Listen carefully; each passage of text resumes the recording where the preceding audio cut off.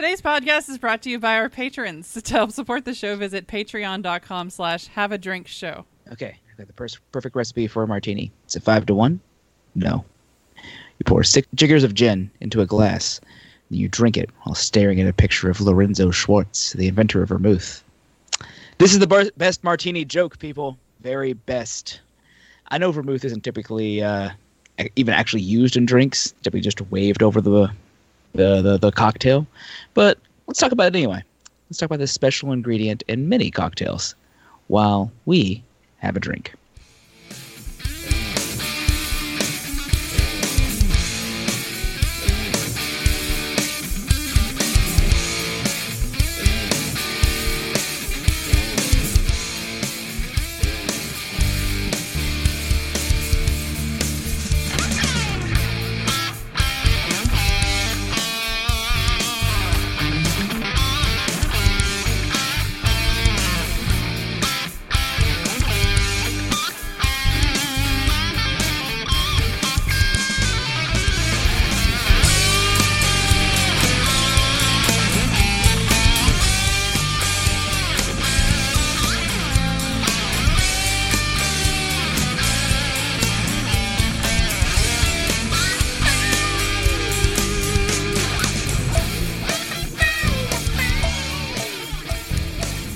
Welcome to Have a Drink, the show where you learn along with us about what you drink. I am Brittany Lee Walker. I'm Justin Frazier. I'm Christopher Walker. I'm Casey Price. Hey guys. Hello. So how's everybody been doing? Pretty good. Pretty Sweet good. and swell. Anyone else already drunk? Getting there. I was just say, just you guys, turns out.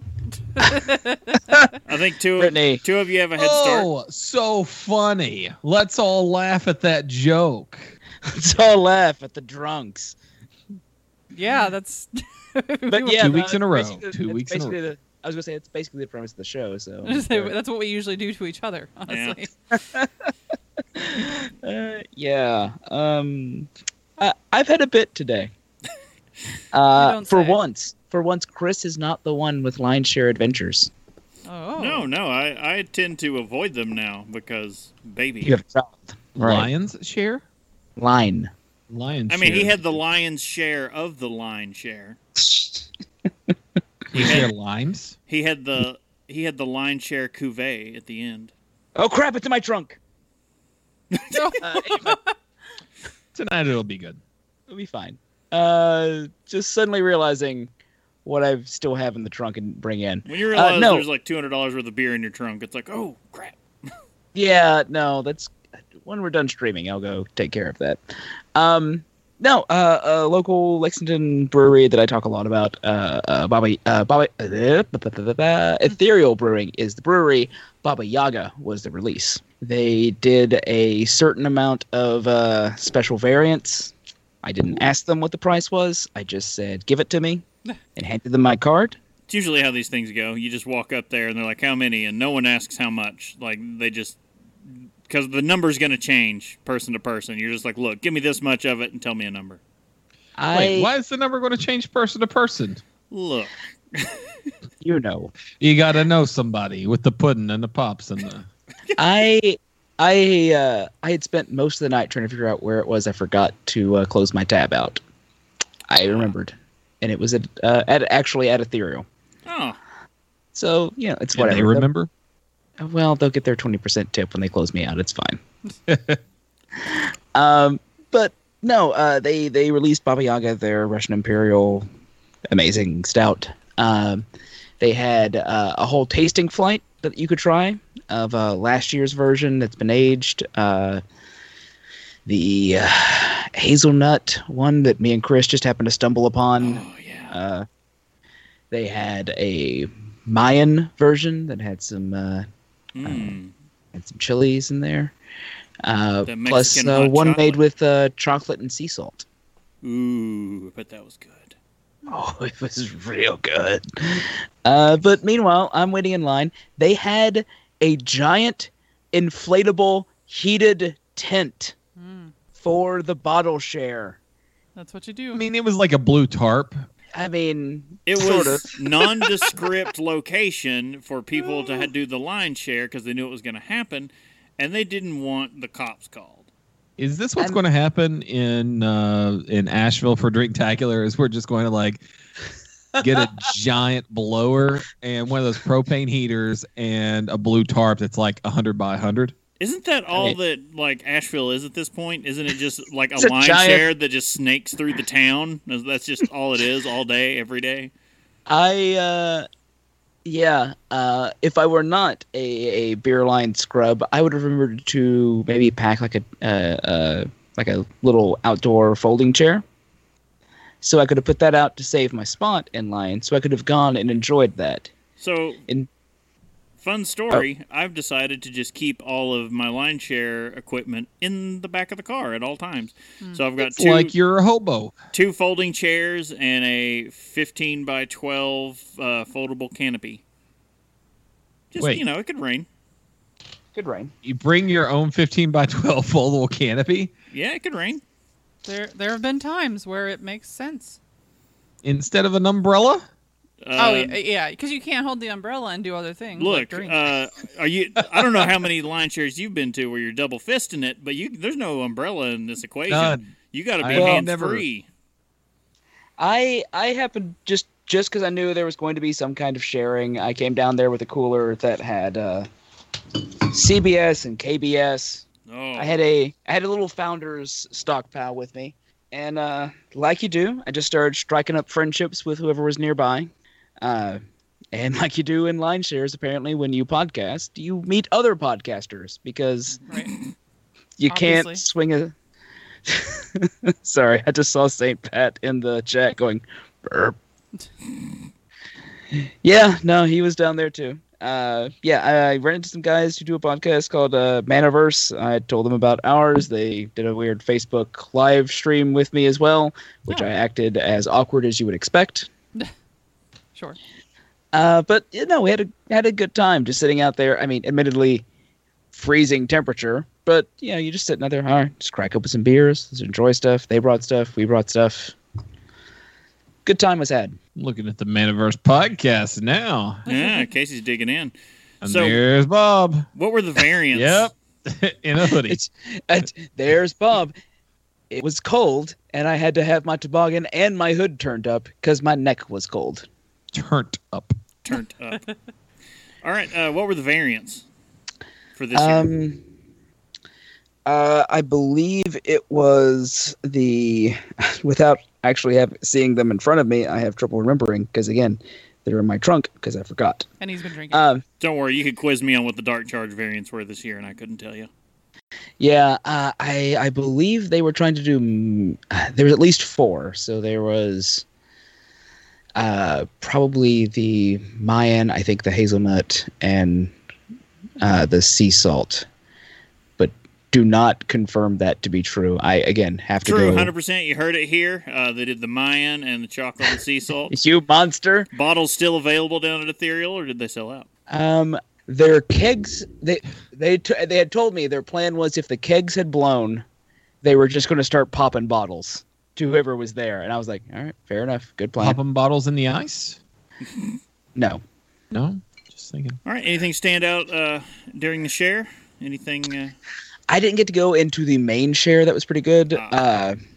I heard a lot of good that was supposed to be coming down there. Somebody who was mentioning this, like, oh yeah, no, we've got some Firestone Walker down in there, and I'm like, I can't.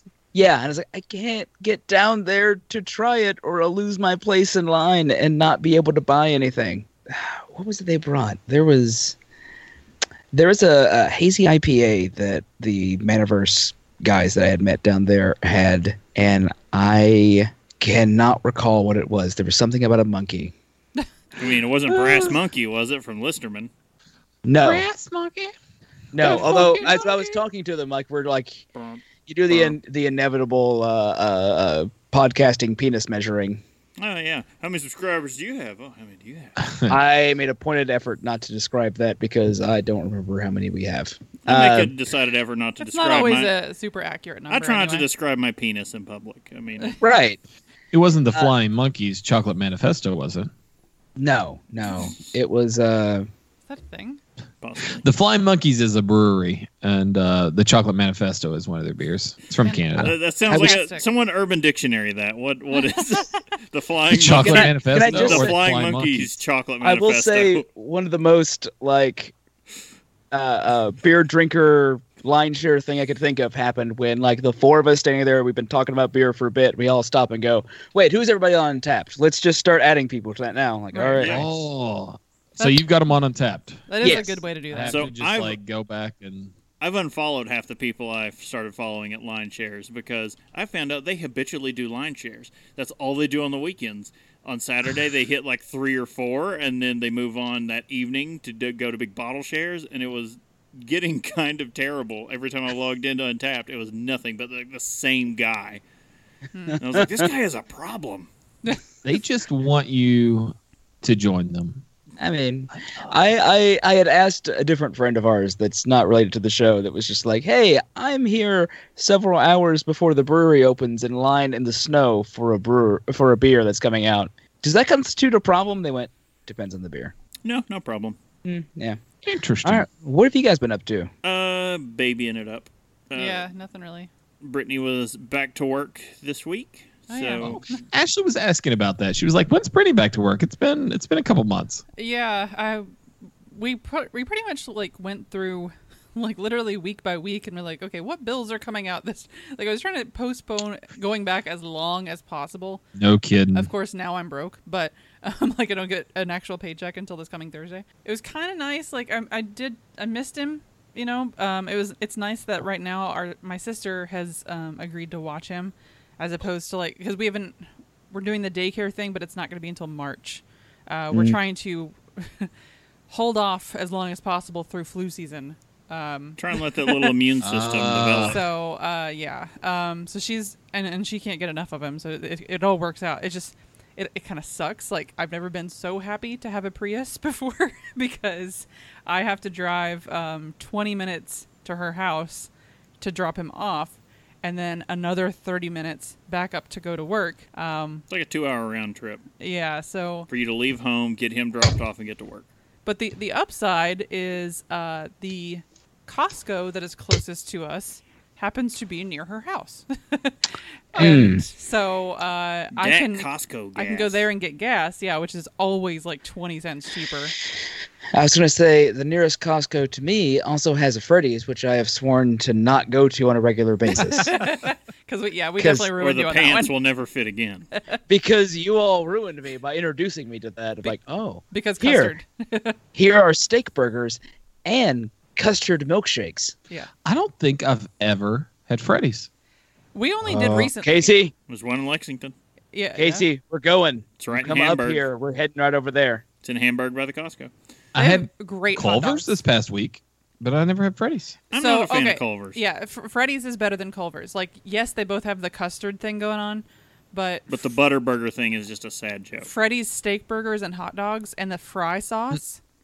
Their fry sauce is Yeah. basically the In-N-Out sauce, only they put it in a giant pump out in the dining Yeah, room. you and just you can pump just it So out. you you don't have to wait. Go. There's "How no much should I have?" asking. And they You put it don't in have the to be pump. pretentious and say, "Oh, animal style, please." Yeah, no, they're like, there's a pump out there. You can do it to it. You can just put it in a giant large cup and drink it for all we And care. their desserts, they're all custard based, but like the mixings and whatnot, it's almost like a custard version of like a Blizzard from Dairy Queen. So good. Oh my gosh. The the concrete. The concrete is what it's called. Yeah. The con No drive-through, though, right? No, they have the drive-through. Yeah. I Oh, mean, they got a they're drive-thru. they're just as not fast as Steak and Shake, but they I was have a going to say drive-thru. Casey's making a drive. He's going to drive a couple hours just to get drive-through ice cream and You then know drive me. back. I could. You know, I mean, it's warranted. the only reason I didn't come down there to the Baba Yaga release today, because I had a Reddit conversation with their brewer. So the only reason I didn't come down there is because it was below freezing temperatures, and I didn't want to wreck the car before my wife had a baby, and then we were down to one car while I'm at work, and she has to call an ambulance or something. All fair.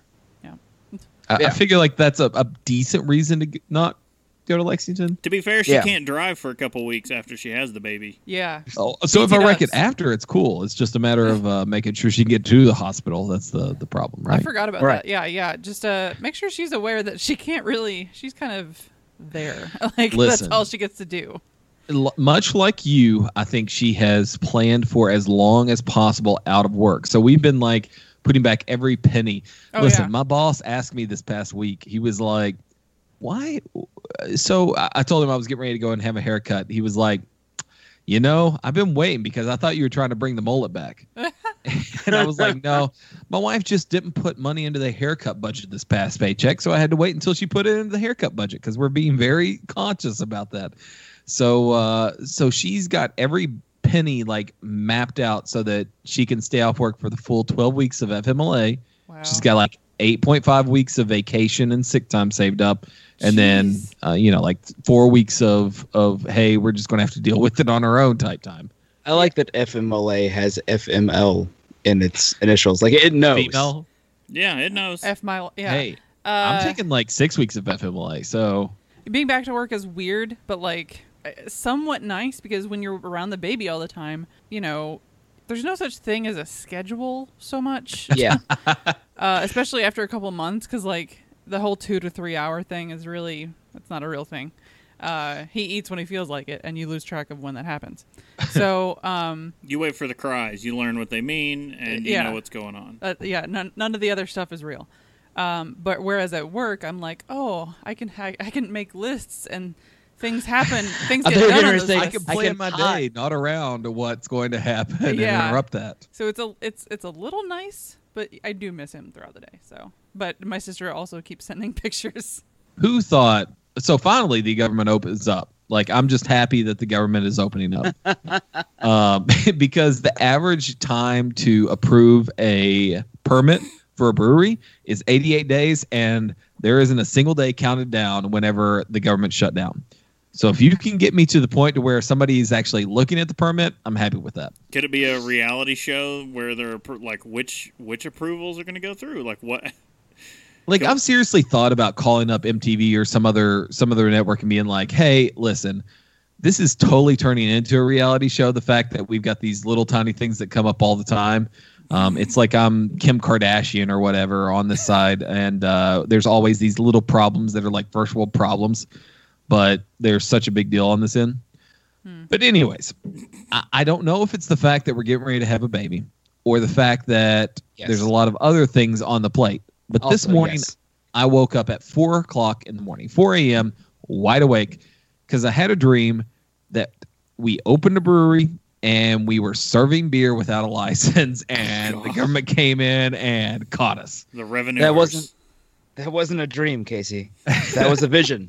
That was a vision. The future. The I was revenuers like, are after you. so I woke up at 4 o'clock in the morning and couldn't go back to sleep. I was like, do I get up and start writing the show now? Like, that's literally, I got up and was getting ready to write the show and actually was like, come back to bed. And I was like, fine. All right, whatever. So I laid there and listened to an audiobook. Luckily, I've got audiobooks and Brooklyn Nine-Nine to help me put me to sleep. 9-9. Cops and Jake Tapper's Bar Rescue. That's You can basically get- Brooklyn. That's basically Brooklyn Nine-Nine right there. Very much And so. It's like the outside of the actual whatever the place where they go. Like the no, I want to say the campus, but it's not the campus. The precinct outside the precinct version. If you like either one of those shows, there is a Paramount Roku app where you can watch both of those shows for no charge whatsoever. The most recent episodes, and you can watch those episodes with only like 4 or 5 minutes worth of commercials for the entire 30-minute episode. I love it. Okay, we can do our announcements now. Yes. Back to the show.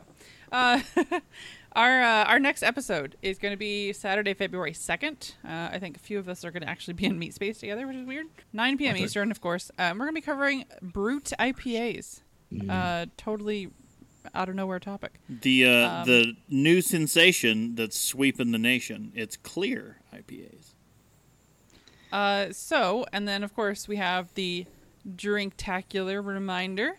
That is going to be Friday, February 22nd to Sunday, February 24th. And, of course, this is in Asheville, North Carolina. We've been talking about this for a while. We're doing brewery tours, brewery hopping, bottle shares, the whole nine. If you plan on going with us or, meeting us down there, email feedback@haveadrinkshow.com. to let us know so that we can have an accurate head count. Yeah, and the head count is really only for the tours, which there's maybe it's iffy if there's a spot open on those now. The tours are pretty much booked up. I don't think we have any spots left, but you are still free. You can come join us and hang out for the rest of it. The tours are all 30 and 45 minutes or something like that, except the New Belgium one. That's kind of lengthy. It reminds me, I still have to contact a particular because we're also location going about things. Yes, and we are going to be doing hopefully a live episode from White Labs. So we're going to go get our yeast on. Which I still hope I can be there for that. that's Get who I have your- to if we call.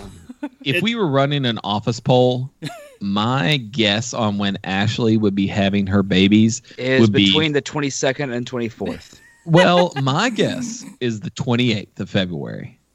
No, But- 22nd to 24th. We're going to look on the 21st and see how she's doing, if we feel safe, and I may be able to get down there. Yeah, That's because It's really so close. early. That's the White it's like- Labs is really cool. The kind of things they do there, where you can get the same.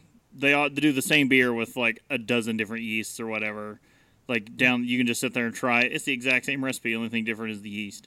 So we're yeah, gonna they be got doing, 16 taps, and you'll have they'll literally do the same exact malt, the same exact hops. Everything is exactly the same, except the yeast that they use to brew that beer is going to be one of 2 or 3 or 4 that are kind of similar. So if you do a wheat beer, there'll be 4 different wheat yeasts. So you'll have a traditional the We're gonna call it. Hefeweizen. We're gonna call ourselves the Yeasty Boys when we're down there, right? Hefeweizen versus wheat versus wit are all different. So I think that's kind of the cool differentiation on that one. You can really see exactly what the yeast does for a beer. But yeah, guys, just the tours, the only things I think that are completely solid up. We might be able to squeeze someone in case people don't show up or someone cancels. But go ahead and come down and hang out with us. I mean, it's free to just come down and hang out with us. You pay for your room and how you're getting there or whatever. Just come and hang out with us. We'd love to. Right. Everyone comes You to Beer City, you can USA. join. Yeah. You can join Mike D, MCA, and Adrock, the Yeasty Boys. Wow. On that note, movie draft. Yes. Welcome to your Movie Draft Minute presented by DiamondClub.tv for the week of January 21st, 2019. I'm your host, Big Voice Jay, brought to you by Corduroy Pillows. They're making headlines. Let's go to the scoreboard. Team Vaughn come Squad up with adds this? $1.6 million from Serenity, giving them last place with $311.4 million. Team Movie Parties in fifth place with $446.1 million. Team Game Night is in fourth place with $478.7 million. Team Retro Miseries in third place with $493.6 million. Team Drunk Kids Gaming is in second place with $559.2 million. And in first place with $607.1 million, it's Team Have a Drink. That's your Movie Draft Minute. All totals are accurate as of January 26, 2019. So, Thank you, Big Voice Jay. yes, Jay. Thank you, Big Voice Jay. Also, that joke took me a little second longer than it should, and I was like, "Wait, No, that's a good one. That's a good one. Big So- Voice Jay, the big voice in my heart. So what we were begging to happen last week came to It's pass. happened. The Mary Poppins has performed in the long game and has now overtaken The Mary Poppins." the Mary Poppins. This weekend's top 5: Glass at 40 million, The Upside at 15 million. That's a big difference. Aquaman at 10, huge drop. Also, Dragon Ball Super Broly is Wait, at 9. there's a Dragon Ball movie? Yeah. Didn't know that. Dude, have you not known about Super, the whole thing with that, and them No. doing? I knew there were more Dragon Ball memes out there, but I didn't know it was a Dragon Ball movie. They've got a whole new series. We'll talk after the show. We'll nerd out about this. It's gonna get later. real nerdy in the post show. Speaking of series, when the My F, tractor. when the F is DuckTales coming back? I don't know, but it's driving me nuts. Like the last one was the Christmas episode, which was fantastic, but what the crap? So I had a decision to make this past week. I was like, oh, I need to go watch. I want to watch a movie. Should I watch Spider-Man Into the Spider-Verse or should I watch Aquaman? And I went, Aquaman's going to give more money to my competitor. Spider-Man Into the Spider-Verse will not hurt our lead. Watching Spider-Man. This coming I wanna week see both. is my college's free movie night Mary at the Poppins. River Phil 10 Mary Poppins. in Pikeville, Kentucky. Mary Poppins. You buy out Mary Poppins. The Okay, whole- that's the one that I should like totally suggest I should play up and be like, oh my goodness, have you not seen Mary Poppins? It's like Amazing. a shiznit. You should buy. Also, you should always buy out whole theaters at the Riverfield, Casey. Whole rooms. I mean, it's free movie night. I don't think it does the benefit that you're hoping. I'm just saying, you go and you buy out whole theaters at the Riverfield, so I can have food, Casey. I You're have not other still on meat. your family's dying at this point. I mean, fair enough. So my parents can have food, Casey. They Okay, have to I'll give pay you that. for it. They have to pay for a dog now. A dog. All right, so yeah, That Mary can't be Poppins. Because all we needed to happen was the declines in ticket sales to be roughly equal between Aquaman and Mary Poppins, and Aquaman just took a steep nosedive, and that was That's great what happens with those types of movies, though. because Aquaman saw a 26.5% decrease in ticket sales. Mary Poppins only saw a 6.4. I mean, it still made a ton of money. Yeah, but When you start at the bottom. we had such a lead. Like, again, all we need is for our losses week over week to be less than theirs, and we can win this thing. And We that's could have been a contender. Man, if Drunk Me wins this thing, it's gonna Oh my be the goodness. greatest thing. You're just gonna send me loaded to every movie draft from now on. they Bob, laughed go. at us. We're gonna we're gonna load you up on the things that I found on Cops, the show, and don't even know what those are. Oh dear. I don't want meth, Casey. What's clown dust? I don't know, but Bob's taking it. I don't know. Bob's taking it. We Speaking got of clown- movie drafts to win. Speaking of clown dust, we've also got some news. All right. Couldn't think of a better segue. It was Why there. not, right? It was there. Why not? So, if you caught our recent episode on Buffalo Trace, this is kind of an update or a little, what are they up to now? And it's a good news story here. So, Buffalo Trace has decided to recommission one of those 150-year-old bourbon fermenting vats. Oh yeah. So, in the world of whiskey, age is one of the most important attributes. Of course, one of the biggest headaches for whiskey producers is that aging takes time. So, sadly, you can't create a 100-year-old whiskey without waiting 100 years. But Buffalo Trace has found a different way to travel back in time. The Kentucky Distillery has recently commissioned a fermenter that hadn't been touched in 100 years to help churn out fresh batches of bourbon with a 19th century pedigree. We'll go back in time. In 2016, the Buffalo Trace Distillery made what it bills as a historic discovery while working on renovations at the distillery's OFC building. The company uncovered the intact fermenting vats originally put in by legendary distiller Colonel Edmund Haynes Taylor Jr. Way You back can't start with Edmund without me immediately going on the Edmund Fitzgerald. Way back Sorry. in 1869. That had been decommissioned and covered with a cement floor. That was because there was a fire and the entire distillery burned down, and they rebuilt it in record time. Totally they looks had- like Pompeii inside that. Yeah, that's kind of what they built it Yeah. as, the Bourbon Pompeii, because they moved over it so quickly that it basically froze the fermenting floor in time. Because I they didn't. promise you, I There was I a person did in not there. see just going- that in the like quote underneath the video. I just looked at it and was like, man, that looks like Pompeii. Well, that's how all the articles called it, the Bourbon Pompeii, and that's I have to imagine there's like one brewer who was alive, but they just concreted over him, and he's just like putting his hands up, frozen like it's one of the Pompeii No. victims, flash No, it's- frozen into. it's really That cool. would be great. But do you remember? Would it be great? Have you seen the It Pompeii would be masturbation guy? Oh yeah, Yes. yes. There's a guy That's that was probably more jerking it likely. at It's Pompeii. less. Look, my version's more likely and more like Han Solo. Gotcha. Like you usually only see the it's because they find the hollowed out spaces where bodies had been, and they found the ones like the couple like embracing each other, and there's one of a dude who was just like, all right, this is the end, and he just like whipped it out and started going to Cranking it. town. That's how I'll go if there's a giant doesn't anyone, volcano that erupts in Kentucky. Exactly. Doesn't anyone remember Mallrats? I mean, all right. Buffalo Trace quickly abandoned its previous plans to turn the building into more meeting and event space, and instead followed a new path to restore the site, which they now call Bourbon Pompeii. There's a great video. We got this article from Food and Wine. You can go watch this great video with footage of the area, and it looks really slick. And to see, because they used a lot of the materials that they were able to reclaim from these old fermentation tanks, and basically you can see what E.H. Taylor Jr. had built, like kind of a glimpse into what the old Fire Copper distillery looked like. After years of work, one of the fermenters has been rebuilt in a manner similar to what it would have looked like in the 19th century. And on January 10th, it was filled with mash for what the distillery states is the first time in 100 years.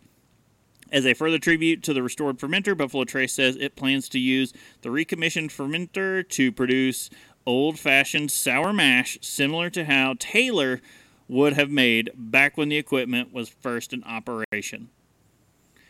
Meanwhile, don't worry, the distillery will still get its additional meeting and event space. In the future, Buffalo Trace also plans to use upper levels of the OFC building as event space, as originally planned, offering other unique way to view sour mash process, experience discovery.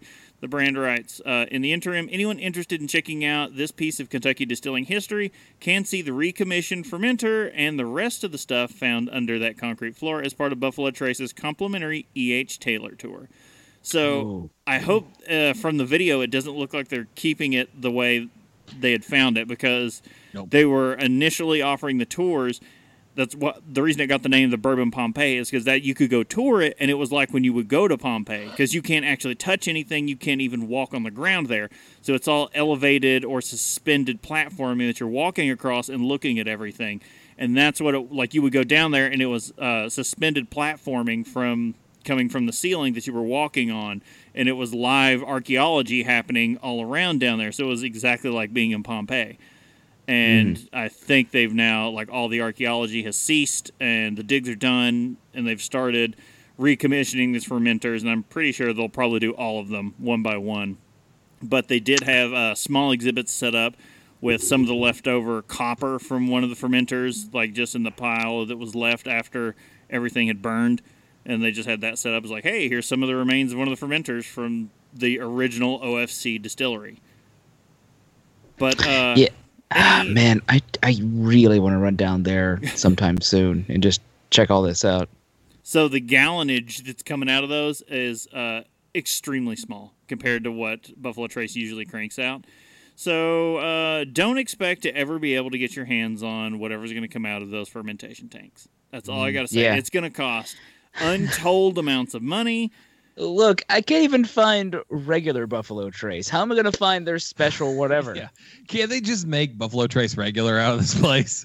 I mean, just make more of it so I can have it. I guarantee you this is going to be obviously an extremely small batch OFC branded. Yeah, you know me. I mean, it would be crazy not to brand this OFC, right? Am I the only one who's thinking, no, it's going to be a special, insanely small release that's going to be an OFC? No, I think the proper way to market this is, yeah, you know me. It's the OFC. Yeah, you know me. Yeah. Can I say, before we move on outside of the news segment into Untapped? You can't. We're done. Moving on. Whenever I went to the bottom of the Food and Wine website, I found an article that we didn't cover in the news episode or the regular show that I'm surprised that we didn't. Is it if your cat vomits, do this every day? No, it's wine related, not cat related. Although if we had to have a cat show, it would totally be in there. This winery held a 10K run. Oh, I was going to say, is it 25 of the biggest celebrity chef scandals of all time? No. It's all about this underground wine city that is the world record holder that holds 2 million bottles of wine, but also held a full 10K run in its cellar. All right, then. Maybe next week. Yeah, but that's a strong candidate for next week. Are you sure it wasn't the Mary Berry admits she didn't tell whole truth to bad bakers on GBBO? Oh my gosh, really?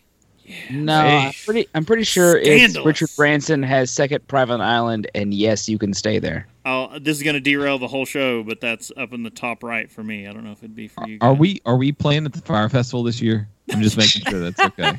I watched that documentary, and it just made me really angry. So, all right. I don't know of a segue for this. We're going to the topic. Sweet vermouth, rocks with a twist, please. For you, miss? The same. That's my favorite drink. Mine, too. It always makes me think of Rome. The way the sun hits the buildings in the afternoon. No, So no, is you're a this week's monster. show There's about date rapists? There's a lot of lies in that sentence. They're monsters. If you order that, you're a monster. If you order that said, when I was a bartender, if someone said, "Can I get sweet vermouth with a twist?" I'd go, No. I mean, if you want. Yeah, Okay, sure. like before this, I was like, who drinks just vermouth? Like by itself? That has been my biggest problem the entire time with Groundhog Day. I don't care how he ended up in the loop. That's not important. What's important is that some monster is drinking sweet vermouth with a twist. I say nothing That's else really matters. the out of the ordinary portion here, isn't it? Not the fact that he lives that for 10,000 years and. Nope, not important. It's the Fine. Yeah, right. Whatever. Magic. drinks I don't care. vermouth with a twist. It's a rom-com. I don't care. You can do whatever you want with it, but who drinks vermouth? Like, why are you Straight. drinking that straight? All right. Anyways, Let's get on to vermouth, though. can I say something before we start? Because I think it actually deserves to be at the top. We really found a really good source for this show on vermouth, and so I'd like to thank Martin Dowdorf with vermouth101.com for the information that he put forward on his site, so we could have today's episode. Okay. Awesome. Much grassy Well- ass. Well, to understand vermouth, one must understand the aperitif wines. What did you say? One must become the vermouth? One must become the vermouth. You must take it in to wear it. You must skin the vermouth and wear it like a... Buffalo You know, Bill? I was gonna say, it's getting Buffalo Bill real fast. Yeah, someone's going to be tucking if we don't get this moving. Well, aperitif derives from the Latin apiere, which is the verb to open, in the sense of opening the appetite. I'm having a sweet vermouth shaken by itself, You're a monster. and it tastes a lot like cherry Coke. Chicka cherry cola. Ooh, I don't want you. I don't want to drink that bull crap. Ooh, I want to find out. No, I don't want to find out how that tastes. I bet it's terrible. All true aperitifs carry a bittersweet character that simulates production of gastric juices and promotes the appetite. Stimulates it, eh? Yes. Aperitif wine are aromatized. That would be a better way to say that. Aromatized wines. Aromatized means that the wine can be infused with botanicals that add flavor and color. The aperitif wine category includes all vermouths. Queenquenas. Queenquenas. Thank you. I was looking at it going, I'm not even sure where to begin. Yes, Queen. Yes, Yes. Queen. Queenquenas, Americanos, and a smattering of other proprietary formula for wine products. Vermouth is also a fortified wine. They built large walls around the wine to keep out the barbarians. What do you say to keep the Mongols out? You can't keep the Mongols out, Chris. History has taught us that very clearly.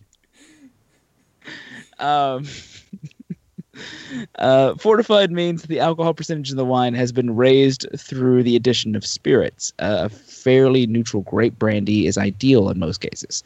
Almost all of these wines have a white wine or Mistel base. Mistel. Sorry. Took a- Yep. took- I just no, wanna no, make you're sure fine. to put that I out just- there, yeah. No, I took a swing at it and was hoping I was right. And was just going to Which keep is moving. like mixtel, which is like a Spanish word for a mixer type tequila or something like that, I think. was really afraid of where that was going to go.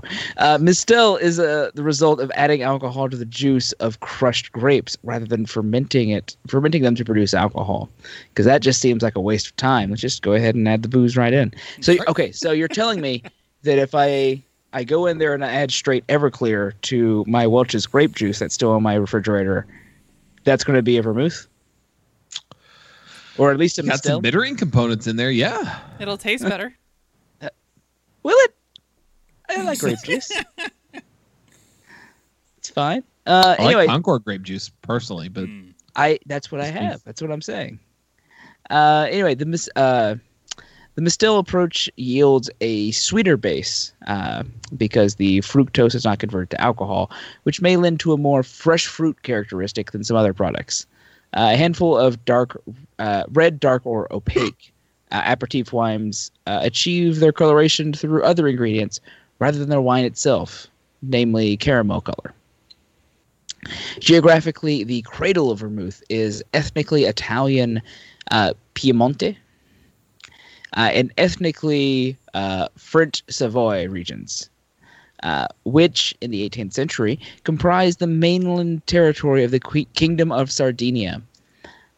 Interesting fact, Italy did not exist as a country until I believe about 1847. All right. I believe that's about right. It's somewhere in that region where they all went, all right, we have enough. really that late? Yeah, no, they're actually just before Germany became a whole united country. Germany was in 1880, 1890 region. Italy Wow. was bogged down with 1846 all is those the Republic of Italy, and city then states. 1861 is the actual unification of Italy. Yeah, the city states were just like they kept all that the from principalities and city-states. And So- yeah. Weird. Even though they've got this history, it's not necessarily a country until that point. They did not all identify together as Italians. They all Which you come down to you've got Sicily and Italy that are kind of a little bit separate in that point. But then you've also got countries later on in the process, like the Czech Republic and Czechoslovakia, which didn't even kind of develop Czechoslovakia into the- is entirely made up by England and other countries after World War II. Right. So even Europe was kind of being divvied up in 60, 70 years ago. Yeah. Yeah. Yeah, despite the fact that they were from World War I, they're like, oh yeah, you should all self-identify as countries, but at the same time, we're telling you who you're going to be. It's kind of cool. Yeah. Yeah. History is weird. Anyway, by 1861, the Kingdom of Sardinia had gobbled up the rest of the peninsula to create what we now know as Italy, losing the Savoy region permanently to France by treaty. Now let me say, There's a long history of France trying to get that area from Italy, by the way. It's basically Louis XIV's reign. yeah. caramel color is something that has plagued me a little bit whenever I look at food that I eat or drinks that I drink. Caramel color, for the most part, basically means whether it's artificial or mostly natural caramel color. There's a lot of breweries, distilleries, bourbon manufacturers that hate on caramel color. If you look at caramel color, it's basically just sugar that you've burnt and then you add it back to something else, and that's the artificial caramel coloration. No, well, let me rephrase it. It's not artificial; it's natural caramel color. But people hate on caramel color, but it's just burnt sugar. Yeah. That's all it is. Yep. Which is delicious. Tasty, tasty burnt sugar. All I can think of now is when the molasses factory exploded in Boston. And people died, Bob. People died. People died. They should have gotten out of the way. It moved very slowly. They had time to It was run. like that scene in Austin Powers when the guy's standing in front of the... Oh, and Move! Move! This is my house. I'm not moving. Principle. It's not like the beer wave that killed like 30 people. I mean, I can understand that. you're grabbing a cup and running to the streets. I mean, maybe that was what happened in that instance. They're like, "There's molasses. Get your toast, boys. We're the closest thing we're getting to jam this year. Go." No, it's taking me. It's got in my foot. I can't get out. Anyway, aperitif wines in this area evolved two imperatives: the flavoring of local wines to make them more commercially valuable, and the ancient trade in folk medicines and tonics, snake oil.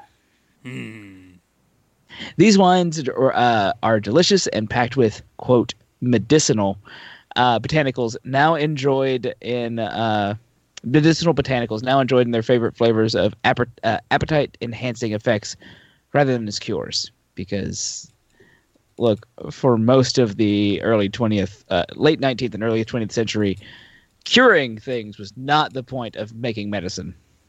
No. Getting cocaine into your system, that was the point of making medicine.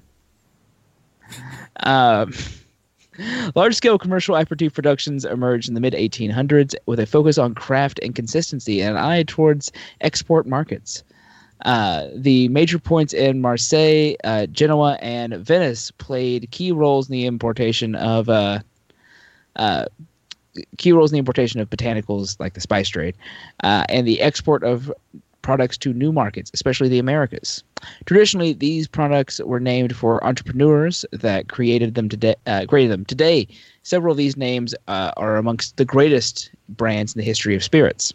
Aperitif wines are relatively low in alcohol content when compared to spirits, but in a higher than straight wine. Aperitif wines are also comparable strength-wise to non-aperitif fortified wines like port, Madeira, or sherry. Other fortified wines, rephrase that.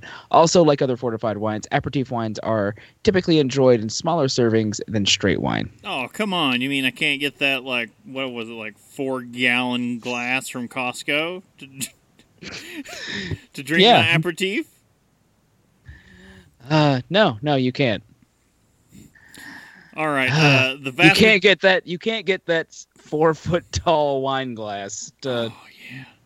Look, I'm saying if someone brings that thing to Drinktacular, I will fill it up and I will drain it. It's gonna be like this ridiculous. All right, you're starting to drink from the top. I'm just. I have a DeWalt drill just burrowing out the bottom, going, no, get that to me. All right, the vast majority of aperitif wines are reasonably priced, $10 to $25 for a 750 milliliter. In liquor stores, aperitif wines are typically found on shelves near sherries and ports, although this is not always the case. Unfortunately, these days, even the best liquor stores are unlikely to have more than a haphazard assortment of aperitif wines, and are even less likely to have anyone on staff that actually knows anything useful or correct about these products. So, oddly enough, when I went to go try to find a vermouth for this episode, I broke my usual rule, and I had to ask someone at the liquor store going, okay, please show me where your vermouth is. I need to find this, and I have no earthly idea where to start. It's because you said vermouth. If you had gone up and asked, where are your aperitif wines? They would have scratched their head and been like, oh. It's true, probably. A key point to keep in mind when shopping, there is no such thing as the best amongst these or any other liqueurs. We are blessed with a wealth of fine products with individual characters, and that diversity should be celebrated. And that is to say that for everything. Like you say that, all I can think of though is all that exists is Martini. Is it Martini and Rosie or Martin and Rosie or Martini and Rosie, which is the two vermouths that I have on hand right now. I don't know what you're talking about, Casey. You both don't have the exact same thing. No. There's very few options out there when it comes to martinis. There is. So the word vermouth derives from wormwood. Where have we heard wormwood before? In that. Sorry, I about went on my absinthe is not hallucinogenic tirade. Sorry. Okay. Keep that. Let me say this. I know that I wrote the show. But whenever I say wrote the show, put it in quotes because I took the show from vermouth101.com .com. He put a gun to their back and said, "Give me the show." They were the best source that was out there. They had the most complete information. They had some of the best kind of background on vermouth, but then they also had a Creative Commons license. So I was like, "Oh yes, please, thank you." That last paragraph that you read, Chris, sounds an awful lot like an advertisement. Yep. And there's no best martini vermouth out there. There's no best vermouth out there. And so that's the one caveat I do want to put out there is that it really sounds like whoever wrote vermouth101.com may have been paid to write vermouth101.com. It's entirely possible. Just putting that out there. Probably had a sponsorship. It is what it is. All right. Well, the word vermouth derives from wormwood, which we've heard about before in our absinthe episode, and is inherited from earlier Hungarian and German wormwood-infused wines of the same name. At least since the early 19th century, what we mean by vermouth is refinement incorporating the most desirable elements of both of these older wines and various other traditions. A moderately sweet, herbaceous, I like that word, herbaceous, compounded beverage. What? Nothing. Compounded beverage. You can like that herbaceous word all you want. Oh. I have no complaints with that. Sexy. It's a lot sexier than moist. Wormwood remains vermouth's starting point, its principal defining botanical. Commercialization began in the late 18th century in Torino, Italy. In ensuing years, other interpretations of the idea emerged in Chambéry or Savoy. Man, I don't know. Why not, right? Or Lyon and Spain. In the United States, vermouth... I do know the last one, Spain, not Spain. Spain. España. España. In the United States, vermouth imported from Italy became widely popular beginning in the 1870s, and ever since the Italian vermouth has been strongly associated with the Manhattan cocktail. Wonder if anyone's drinking one of those tonight. By contrast, Europeans commonly sip this aperitif neat or over a little ice. So me trying to be a jackass tonight, if that was my idea to do that, it actually would have been kind of accurate. The dry style that emerged first in France achieved similar popularity in the U.S. almost concurrently, eventually becoming strongly associated with the martini cocktail. Dry vermouth, especially that in the Marseille style, also has I like to say things with an accent when I can't pronounce it, so there you go. Also has a strong tradition in the regional kitchen as a cooking ingredient, and it makes a particularly nice alternative to white wine in pan sauces. That is a good idea. If you're doing a reduction kind of thing, it's pretty much already reduced. Yeah, I like to... I mean, you've got herbs in this. Herbs with an ER instead of an H. Herbs. Right? It has an H in it. We've watched a lot of British stuff lately, okay? Instead of having to like combine all these other herbs with an E, you just add some vermouth to your dish, and that adds some bitterness to it. It adds a little bit of herbaceousness. It adds a lot of other notes to it that you wouldn't get any other way. So instead of just acidity, which you get in white wine or red wine, or some fruitiness that you get in either one, you get some backbone to it. And so vermouth is a really good cooking ingredient. I like that. I like the fact that you can just add vermouth and like cut 3 parts out of your entire recipe. It's kind of a nice way to do it. You've got sweetness, you've got herbaceousness, and you've got acidity. That's what you really need. So now whenever you go to someone's kitchen, you see a bottle of vermouth randomly around the stove. They just know what's up. And now you know when you see that, you're like, hey, you know the shortcuts. So right. These same regions have historically produced other styles of vermouth in the past, not all of which have achieved international success. 2 examples that have both from Torino are vermouth a la vaniglia, or vermouth with vanilla, and vermouth con bitter, vermouth with extra With- bitters. Bitterness. Yep. Vermouth Chinato? Shinato. Yeah. Shinato. Vermouth with added quinine is making a 21st century comeback because, you got to take your malaria medication. Let's take a break there because we will talk a little bit about an additive that's in vermouth later on. There is cinchona or chincona bark that actually is a quinine agent, and so that's what it's really talking about is the quinine that's in that cinchona bark. Oh. Quinine, not.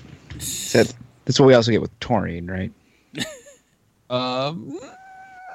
Well, you could if you mixed your Red Bull with a little bit of tonic water. Yeah. Right, I know, but when I hear quinine, all I can think of is that automatically goes with taurine, right? And Your malaria medication. All right, so Blanc, or white vermouth, is a late 19th century innovation from Chambéry. I don't know how to say it. Okay. Chambéry. Chambéry. Jamberry Lane. No, Bianco vermouth is Rain? the bolder Italian riff on white vermouth that roughly dates to the turn of the 20th century, but remained obscure until achieving abrupt and massive popularity in the 21st century, Eastern Europe. Because everything from Eastern Europe is just a smash hit. it's massively popular over there. Putin says so. Even in Poland. A footnote, but one of the growing significance in the marketplace is Spanish vermouth. From the late 19th century on, Spanish producers mostly concentrated around Reyes and Catalina. The wine mixers. I'm not a huge vermouth drinker, but the idea of Spanish vermouth actually kind of it's romantic to some extent, but I really like the idea because it's totally removed from the side of Italy and kind of Central Europe, and you pull it over to Spain. If you have Portuguese vermouth, I think I would just blow my load in my jeans right there. It just seems sexy. Casey I wish we had the sounder from Lonely Island. You could hit there and just jizz in my pants. Oh, I was going to go with I just had sex. But like you pull it that far away. I don't even know how many kilometers that is, but it's probably like 600, 700 miles, right? More than that. And you pull it that far away from where it really originated. Spain's got, you look at vermouth, it's got all this bitterness, it's got all this balance of the sweetness and the wine aspect of it, and then you've got the bitterness that kind of comes in and balances all that. And you think about food balanced with wine, and vermouth coming in there with that herbaceousness. I don't know, just that far away, kind of like I just think, as you're describing that, all I'm picturing is Chris Kattan, which may show my age, on SNL of going like Antonio Banderas. It's too sexy, too sexy. No, exactly. Oh, Spanish vermouth is too sexy. So from Italy to Catalonia is 1,431 kilometers, or 13 and a half hours in a car. So how many miles is that? No idea. 13K. So 120. It could very well be a billion. We don't know. We never accepted the metric system. 100K is 60 miles. So 100K is 6 to 1. 6 to 10. 400,000 miles. I don't know, man. It's like 500. I'm good. I'm close. 500 miles? Would you walk miles? 500 miles? I would walk 500 miles. Would you walk 500 more? Just to be Brittany. the man. Is this like Brittany the hates us right now. The earworm hour? Yep, like pretty I've much. gone from We started having the evening with Africa in our heads. Africa and then shake it off, and then like it just keeps going. Look, after the show, it's going to be just me sitting Brittany videos of what are they called? I know their names. The all right, keep going. At a certain point, you're going to hear me shout it out very loudly. Often from Italian migrant lineage, have been making their vermouth in relatively obscurity. The Proclaimers!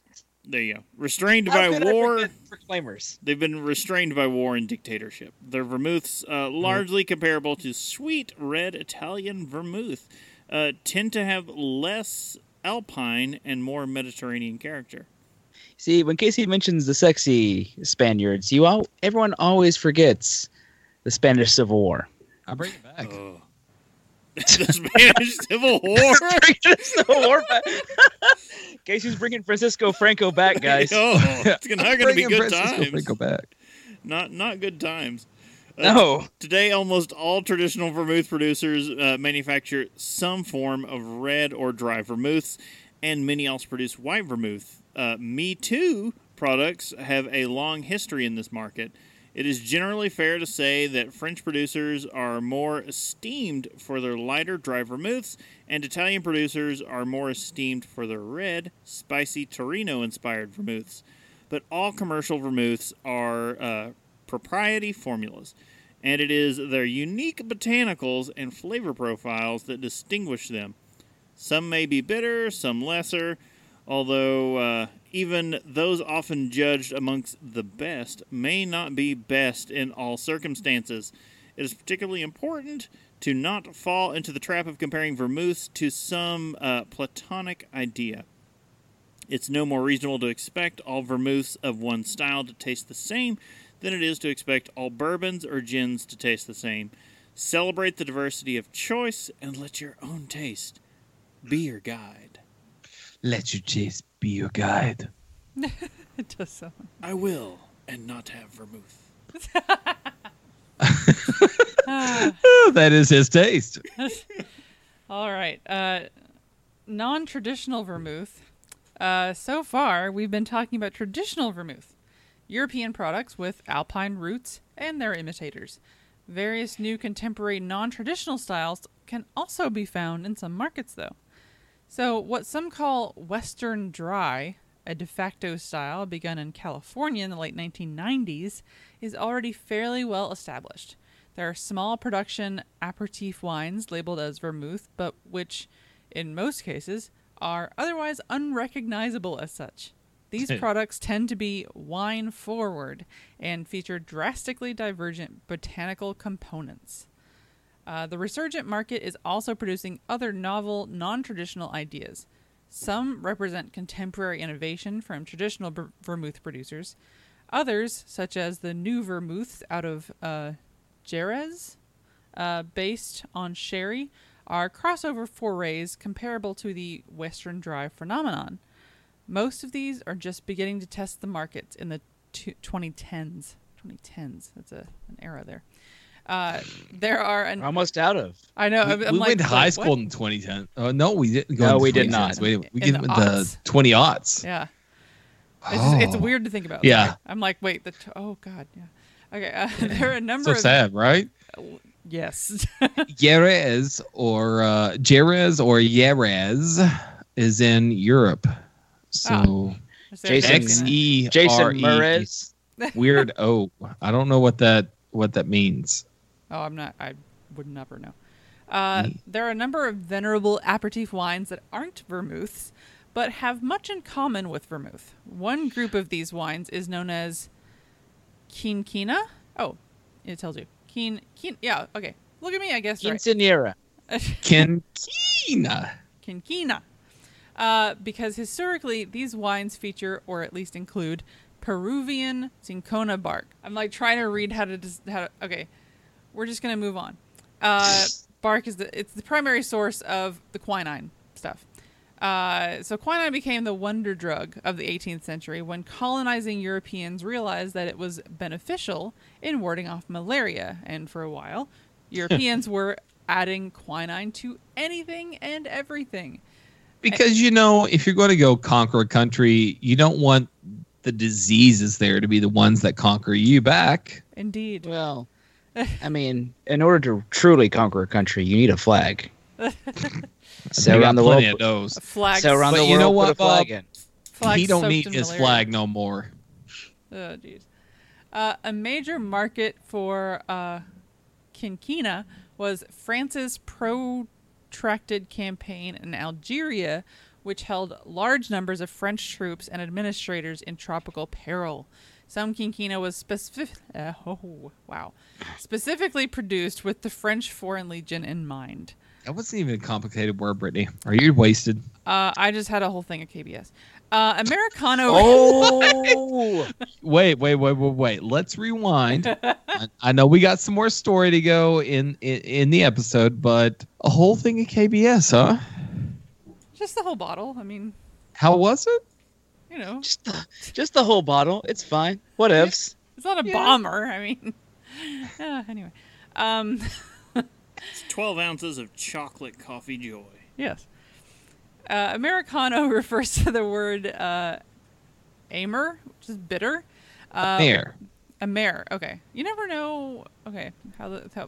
No. I totally understand. Yeah, absolutely. Yeah, it's just a matter. So America, bitter land. Ha! That's not wrong.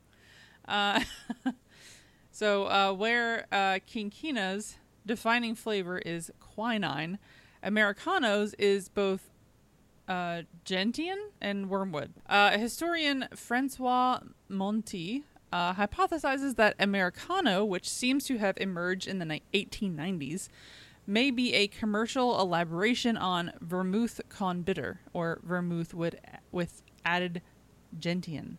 I'm probably saying that wrong. A Turinese cafe tradition documented by Arnaldo Strucci.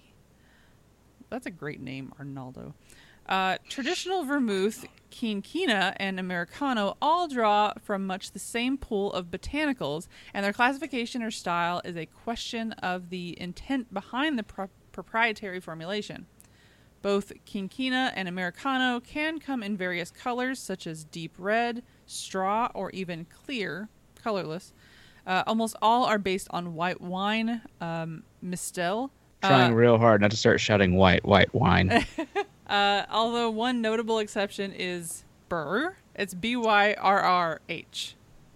Which, I mean, in Spanish, that's very close to donkey. Oh, like the burro. Yeah. Yeah. Huh. Okay. But so that's based on red wine Mistel. We're just say Mistel for now. In addition to wormwood and quinchona, excuse me, bark.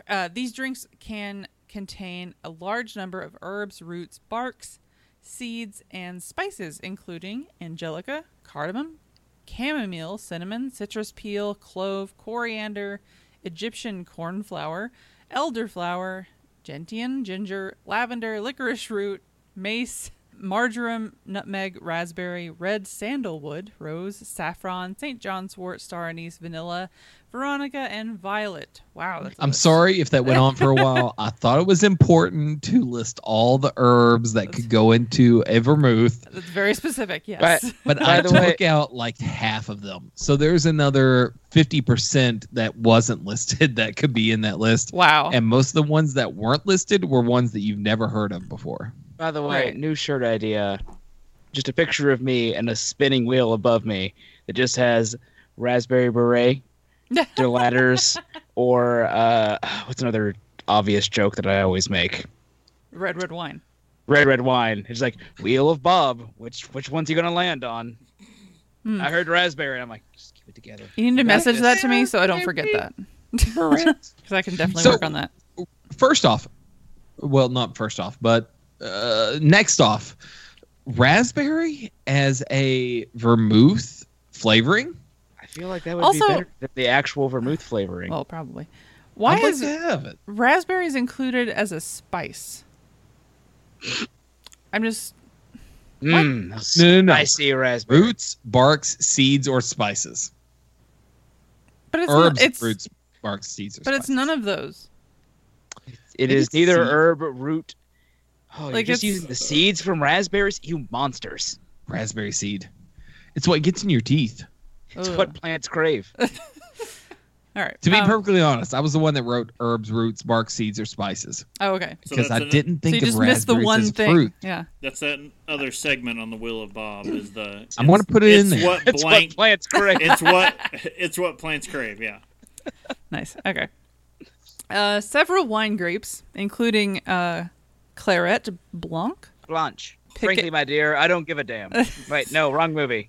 Yeah, I was gonna say. This next one, Peekpool? No idea. I don't have a movie I can It's make what a do you joke. say to your baby now? Oh. I was gonna say I don't have a movie I can make a joke about this one. I'm sorry. Bianchetta Trevigiana? Treviana. Trevi not oh, gonna okay. work here anymore. So Also on the Wheel of Bob. Treviana, the same name as Joey. Joey. Trebbiani. Oh, no, Joey's Trebbiana. Trebbiani. Yeah. Oh, But okay. in Friends, very close though. Nice. Okay, that's good to know. Bathroom phones. We all need them. Catarato and Trebbiano, which is similar to Trebbiani. Okay. Yes. Generally I uses want lasagna now. right. Generally uses the base ingredients for vermouth. From these grapes, a low alcohol white wine is produced by vermouth manufacturers. The wine may be aged for a short while before the addition of other ingredients. For sweet vermouths, So sorry. let's say this: all vermouth basically starts as white wine. Yeah, which I wouldn't think of because when I think of red of sweet vermouth, it's always red to me. Red, right? Red vermouth is sweet. Now in the dry US at vermouth least. is always white. like white, but okay. I assumed it had more to do with like the kind of wine they were fortifying, but apparently I'm wrong because I'm dumb. Well, you're wrong, but doesn't mean you're dumb. I was waiting for you're dumb. You're also Doesn't wrong. mean you're but- wrong, right? Go either way. The wine may be aged for a short while before the addition of other ingredients. For sweet vermouths, sugar syrup is added before the wine is fortified with extra alcohol. The added alcohol is usually a neutral grape spirit, but may also come from vegetal sources such as sugar beets. The wine is then I have placed. never thought about distilling down beets, Right? fermenting them and distilling them to turn them into. No. I mean, it's no sugar cane from like South America, right? Well, I'm also now thinking of Doug, the Nicktoon, the beets. the beets. We got the beats. We got the beats. Okay, let's move on. We got the beats. The wine is then placed in large barrels or tanks to which the dry ingredients have already been added. The mixture is stirred at intervals until the dry ingredients have been absorbed and the drink is ready for bottling. Caramel color is added to make red vermouths. Okay. Most vermouths are bottled at between 16 and 18% ABV. I like the fact that the herbs are added to the barrel before the vermouth or before the wine is added to the barrel. Yeah. That's a Gotta filter it over them so they make sure they get every Right. last nook and cranny. like of everything those. about this is just like a different process than we're used to, basically. Yeah. The prohibition of wormwood as a drink ingredient in the early 20th century in some countries sharply reduced its use in vermouth. You don't say. But small amounts of the herb are still sometimes included in artisan products. I was about to say like artisanal vermouth. Artesian. I got called out by a professor in college. He called me out because I wanted to call a company artesian artisanal foods, and he was like, artesian means that it's a well from Italy. Oh, And I was like, you asshole, shut the F up, move away. This is in Eastern Kentucky, and we're going to start this company with or without you. I For sale. Pretty, just I am look him in the pretty eyes sure. and say, for sales. I am pretty sure I can picture this professor you're talking about right now. Probably so. But he was very artesian wells are. I'm going to have my martini. And No, you're not. You That just- thing is brown. you just need to be like millennial and then walk away. right. Great, Casey. I gave you the proper recipe for a martini in the intro. That, sir, is not a martini. It's not. I agree. We'll get there. Vermouth brand recipes vary, with most manufacturers marketing their own unique flavor and version of the beverage. Vermouth manufacturers keep their recipes for the drink secret. Sweet vermouths usually contain 10 to 15% sugar. The sugar content in dry vermouths generally does not exceed 4%. Dry vermouths usually are lighter in body than sweet vermouths. I already forgot how to say the other word. Quinquinas? Yep. Yeah. And Americanos serve a similar function to vermouths. They are excellent aperitifs on their own, and they make fine components of mixed drinks. You will find that vermouths, quinquinas, and Americanos are often sold in different, quote, colors under the same brand. The color Man, ostensibly... why does that just... I don't know why, but I was like, man, that sounds racist. the Quote, racist vermouths. colors. The color ostensibly refers Quote, to the... colored liquors. No, there it is. Oh, that hurts. The Talking about color liquors. ostensibly refers to the hue of the liquor itself, which in vermouth is most commonly reddish-brown, colorless, white, or straw-colored. Although other possibilities exist, such as rosé, because there's always a rosé. Where there's a will, there's a rosé. Yeah. Oh, The naming... sir, that was a good call. Yeah. I was waiting for really? That's the one that makes you go, God, that's terrible. Why did you do this? That should be a shirt, too. There's a will, there's a rosé. Yeah. It should be. Let's put it on the store tonight. Yeah, that's true. The name and labeling of these products is not always straightforward. Originally, vermouth brands were established around a singular product, and color was not really a major marketing factor. Some vermouth may have been tinted with black walnut. Okay. The worst of walnuts. Or simply... Any walnut is fine with me. or simply by the botanicals employed in aromatizing them. Aromatizing? Ooh, Aromatizing. aromatizing. But I like I'm like aromatizing. aromatizing. It sounds like a pretty good word. I'm like, I've never really encountered that word before, honestly. Caramel color may have been employed here or there for color consistency across bottlings, but color was not otherwise much discussed. Meanwhile, back at the ranch, Oh, no. I went a different way. I went Hamilton. Like, meanwhile. Sorry, that's a different... if you know the room where it happens, you know what I'm talking about. as the market matured, those brands that sought to distinguish themselves innovated. In Savoy and Marseille, new commercial vermouths surfaced. Nope. Surfaced. Surfaced, I like better though. You All got of us. Marseille. All of us are doing so well today. Marseille, just fine. I got to line 2 and we were done there. A surface that had significantly different flavor profiles from those in Turin back in Italy. The export market exploded abroad in the mid-19th century, particularly to the United States and South America. And so the notion of Italian vermouth, quote unquote, and French vermouth, quote unquote, arose, with each dominated by a runaway, if you will, market leader, Martini e Rossi, as we see here. Mm-hmm.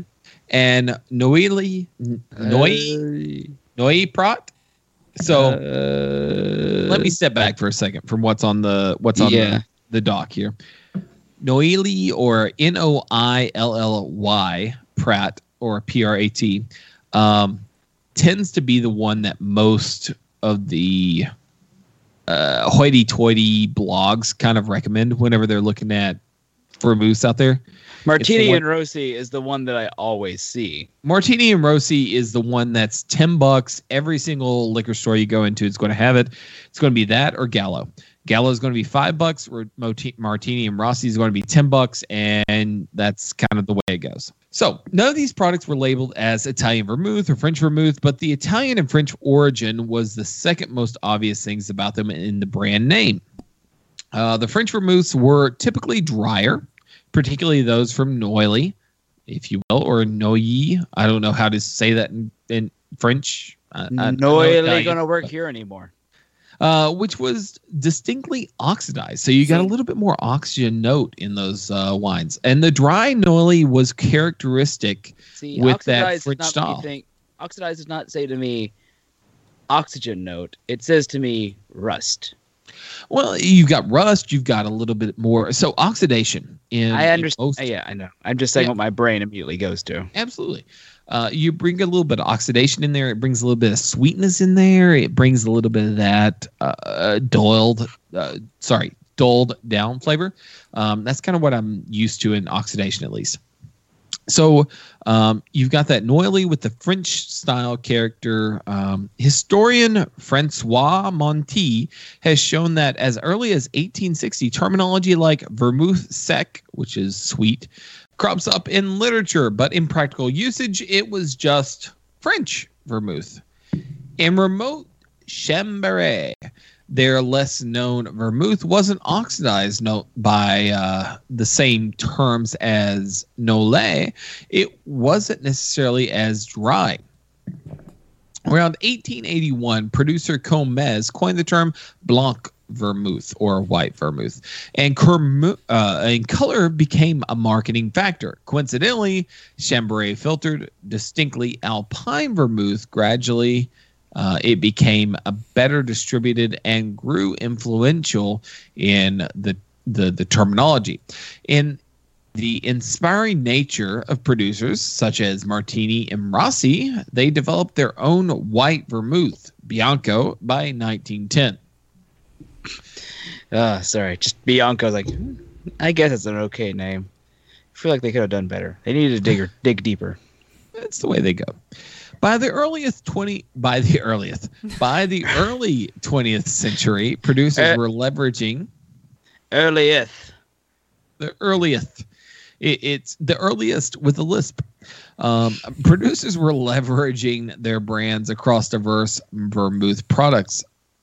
Vermonti has shown that around World War I, Italian producers began increasing the caramel coloring of their vermouth di Torini or Torino, and labeling it Rosso. So basically, you have white vermouth. Wait, isn't Vermouth de Torino a Clint Eastwood movie? The Gran Torino is, but Vermouth de Torino or di Torino is basically the Vermouth of Torino, which is a city in Europe. Is it Gran? Maybe. It could be. I don't know. We don't know. Torino is an Italian city, at least. I can give you that. All right. Coloration wound up the newest method of product differentiation. Isn't that the way things go? Color is the way we define products. And de facto nomenclature emerged. Most, not all, vermouth today is labeled with one of these terms. A few manufacturers reject this color-based classification, like they should, and either employ their own naming scheme or at least helpfully slap the same label on all their products and leave it up to the buyer to make it what they want to be. So, okay, this is reminding me, not specifically because we got into like dry and sweet necessarily in this, but do you remember one of the bachelor parties we threw for you guys? I think it was yours, Casey, because we had a suite. Cool. Yes, we did have a suite. And that was nice. It was the presidential suite, and it was the most amazing thing in the world. Just saying, move along. No, it's fine. But we were trying to make Manhattans, but we did not have sweet vermouth. We had dry vermouth. You remember what we ended up trying to do and the terrible abomination that we made?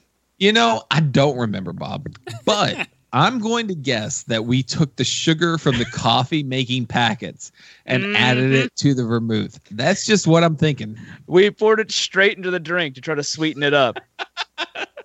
You know, most hotel rooms have a few things. They have free shampoo, they have free soap, and they have free coffee. Ugh. It was honestly a nightmare from which I may never wake up from. That's how it goes. Well, Bob, unfortunately, the color of vermouth doesn't necessarily mean a great deal. As we discovered in that hotel room in downtown Cincinnati, across from that statue that kind of is like the oh my goodness, what's the name of the statue that shoots blood out of its palms? Well, the Stigmata. concept stigmata the is when statue you in downtown Cincinnati that has a stigmata of water out of its palms. Wow, this took a weird turn. It did. So, unfortunately, the color of the vermouth doesn't mean a whole lot, though. A red vermouth indicates a brand's entirety. Just keep going. Okay. It enters into the vermouth market segment of red vermouth. And while that sets a certain expectation of terms of flavor and performance, it doesn't guarantee that the product has a great similarity to the original Vermouth de Torino style, that sweet vermouth style. All you can really presume is that the reddish brown is probably on the sweet side. That's about all it gets. And probably has different botanical emphasis from whatever the same reds possess.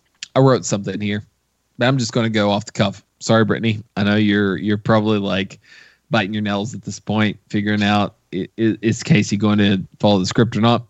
Nope. White vermouth, dry. Red vermouth, sweet. That's all you need to know. Sorry, I was waiting for you to say red vermouth, wet. Moving on. It's that easy. So anyways, Okay. if you want to look at serving aperitif wines like vermouth or any other, aperitif type wine out there, you could serve them directly from the bottle. In Europe, they are primarily thought of as a standalone drink. They are served usually as a 2 to 3 ounce pour, neat, chilled, or even over ice. In the United States, however, vermouths and quinquinhas are primarily served as mixed drinks. We recommend you enthusiastically explore both approaches. So basically, drink a lot. Hey, it's going to be fun. That seems like a terrible tagline for our show. It's totally the vermouth101.com's tagline right there. Yeah. When using wines like vermouth, you should, first off, number one, drink these wines neat, chilled, and in mixed drinks. You got multiple ways to do it. Why not, right? Just do it a bunch of different ways. Just don't drink them straight with a twist. I mean, you could if you wanted to. No, you can't. It's terrible, and you're a bad person. You could store these wines in bottles that are refrigerated, which is what you probably should do. You should probably keep these wines away from heat and light because they oxidize quite quickly. And you should buy small bottles because if you buy a big bottle and let it sit around the house like what I'm doing right now on the floor, right on top of the heat vent, they're going to turn bad very quickly. Now, what you should not do is you should not serve old, stale, or they've been around for a while aperitif wines like vermouth. And you should not leave speed pours in vermouth or quinquinas because that allows a lot of oxygen into the bottle itself over time. Use a little pump devices, whatever they are. You basically put a cork in the wine, and you pump it until you get all the air out. Okay, yeah. Cool. Yeah. So, as with other wines, aperitif wines oxidize once they're opened. Now, I will say this. Aperitif wines will kind of keep a little bit longer than other wines out there. So if you go and pour off a little bit of vermouth, it's not the same as pouring off a little bit of red wine. If you want to do a vermouth, you could probably get 2 weeks out of a vermouth, where you could probably get like 3 or 4 days out of a red wine. Yeah, I was going to say, you need to toss that wine after like 2 days. Yeah, exactly. So the longevity of aperitif wines may be extended by using a wine pump, just by using the same thing as using a basic wine pump for any other wine. You can kind of extend their life. Aperitif wines do not tend to sell in high volumes, though. So keep this in mind when you're going and shopping in the U.S. There's some risk when buying bottles that have been sitting around on the shelves for a little while. You want to make sure that they don't have some dust on the bottle. As much as who's the country singer? Come on now, Garth Brooks. Here's the key. Not sure where you're going with this, so Garth Brooks's emo name. Chris Gaines. Oh, Chris Christopherson. Chris no, Gaines. Chris Evans. No, Gaines. Chris Haynes. Chris Haynes. There we go. Gaines. I was like Chris Gaines Evans. with a G. Oh, that's Captain Either way. Chris Gaines. Yes, sorry. I said Chris Evans. I was like, that's Captain America. That's not right. Well, I appreciate that. Might be a little dust on a bottle, but you probably don't want to drink what's inside when it comes to aperitif wines. So make sure that you are drinking something that's a little bit more kind of new and a little bit more fresh than what you've got when you go into a liquor store and they have to let you dust the bottle off in order. I was going to say, so you're saying I should go into a liquor store with white rubber gloves and walk up to my aperitif wines and just do a quick finger swipe on them to go, nope, not going to do it. I think that's probably actually a good idea. If it's got dust on it, just drink straight whiskey instead of some sort of vermouth flavored wine. You heard it here from Have a Drink Show. Instead of drinking aperitif wines, drink straight whiskey.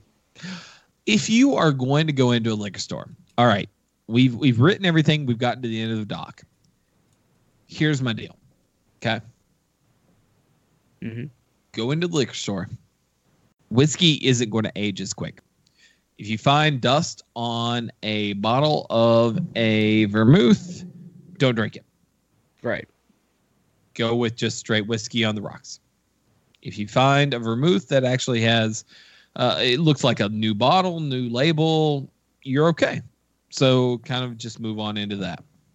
But otherwise, I probably wouldn't drink old vermouth.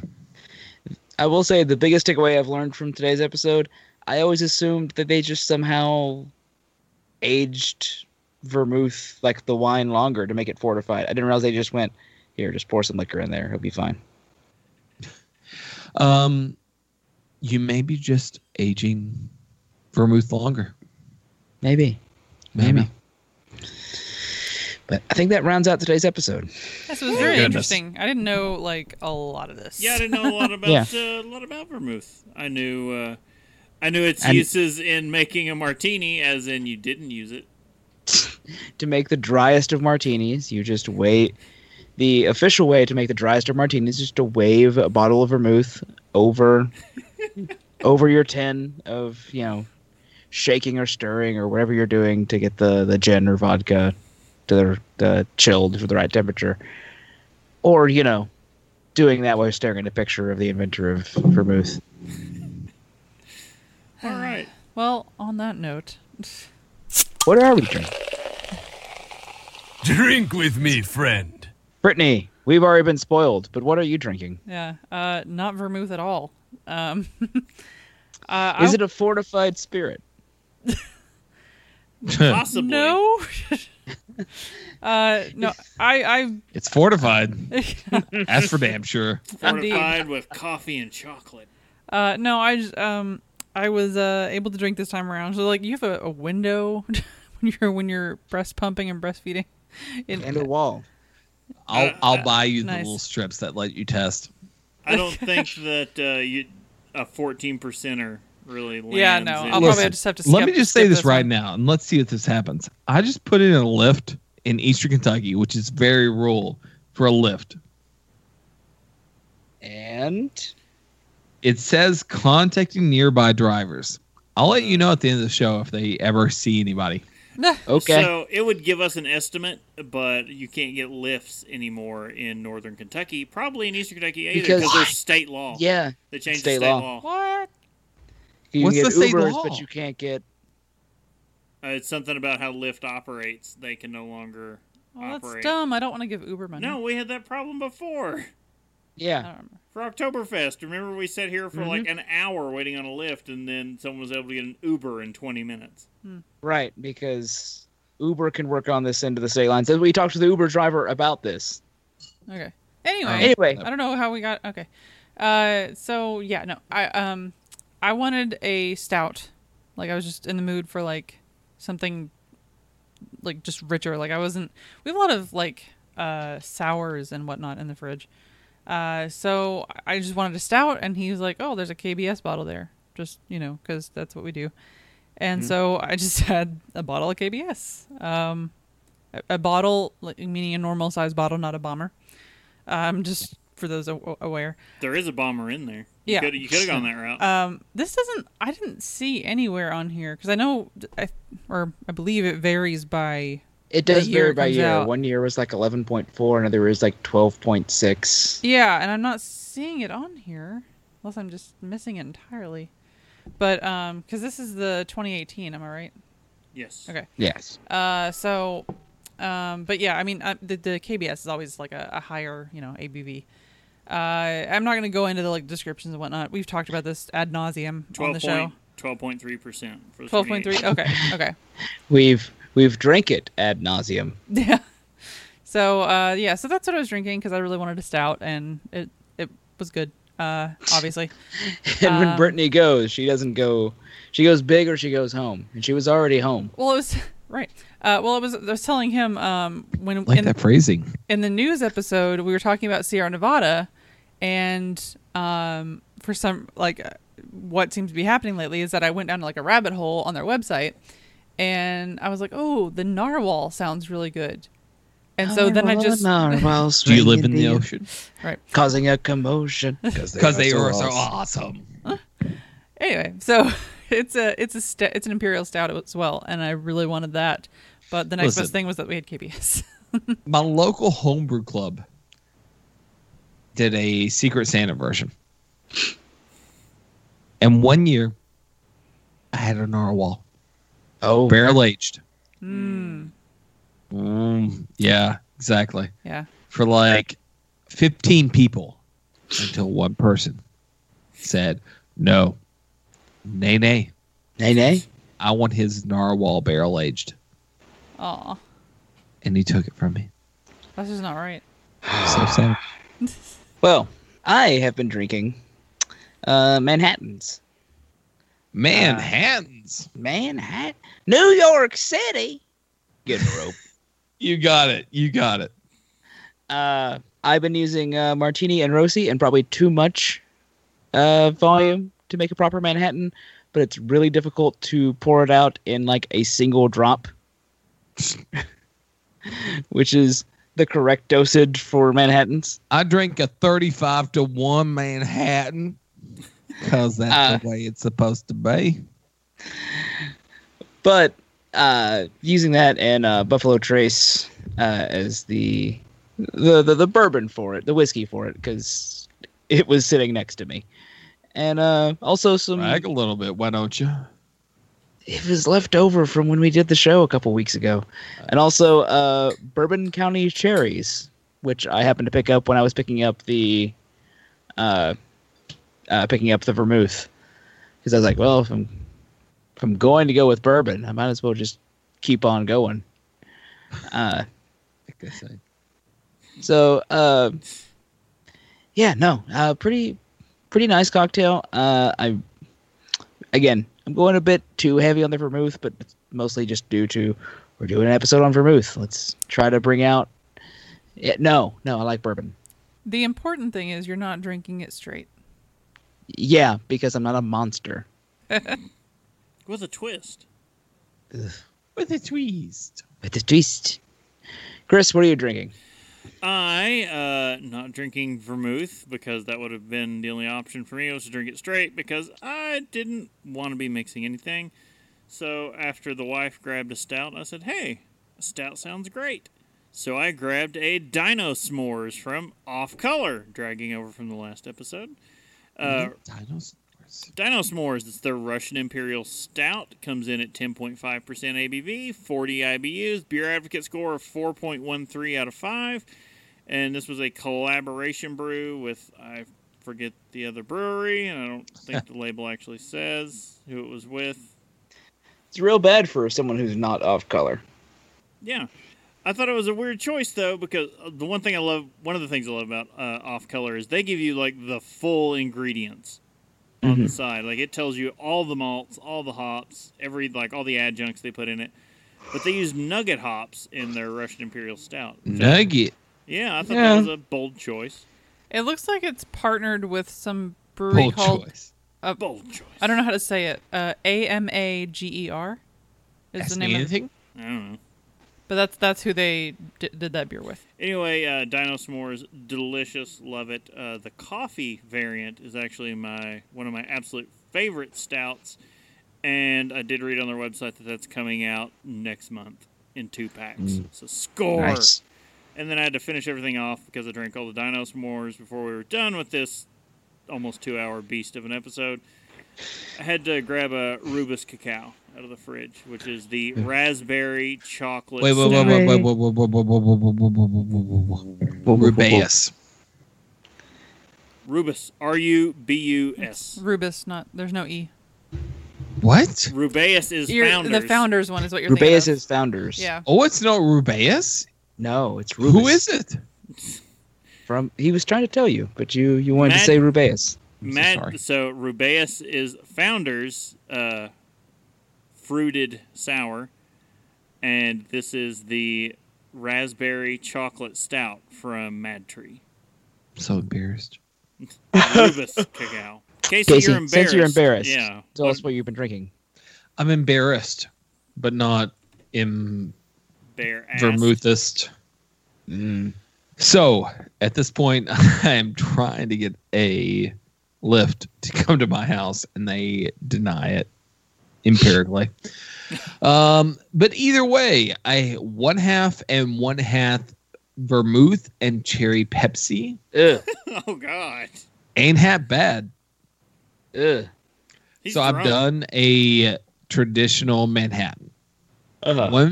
One part vermouth, sweet vermouth, to 5 parts whiskey. Mm. And let me say, whiskey means half of a bourbon and half of a rye whiskey. So 90 proof bourbon and 100 proof rye whiskey. Half and half. With 1 part vermouth. Okay. But if you add a little bit of cherry Pepsi to that. A cherry cola? Cherry cola. Not bad. So vermouth to me, Martini and Rossi vermouth tastes a little bit like cherry cola. But some like bitter cherry cola. So, if you like that kind of flavor, go for it. I don't think I do, but Casey Price half and half is a 90 proof bourbon and a rye. Half and half. Half of E.H. Taylor's half. In the meantime, though, if you don't know what you like, you could subscribe and have some great resources at haveadrinkshow.com and follow us at haveadrinkshow. Whatever you want on social media and Twitch.tv. Have a drink show, period. Just follow us there. Just do it. Yeah. You can tell us your favorite drink, ask a question, or just leave some general feedback. You can use the email address feedback@haveadrinkshow.com. You can also use the feedback page on the website, which also has links to our new store. Yeah, it's feedback@haveadrinkshow.com. All right, guys, all joking and fun aside, I'd like to remind everyone, please drink responsibly. Even if you're already home, go ahead and get that lift like Casey's doing. Being a responsible drinker. If it will let you get it. If you can find one. I'm trying right now. My wife won't take me to the bar, so I'm trying to get the lift to take me to the bar, and she will hate me either way. But it just says contacting nearby driver. Look at that. Go to our Twitch channel, and you can see right now. I'm trying. Trying to get a lift to the bar from his house at 11:30. Yeah, after he's already drunk. If I were in Lexington, this wouldn't happen, or Cincinnati. That's true. Fair. Yeah. Okay, so check us out next Saturday. Maybe Casey will have his lift by then. He can try an Uber. I would hope not. Since I we're going to be there. I literally have both going right now. Okay, so if you loved today's episode, you can check out Have patreon.com/haveadrinkshow. Oh, dear. Once again, I'm Brittany Lee Walker. I'm Justin Fraser. I'm Christopher Walker. Bye. See you next time. Bye, guys. Bye, guys.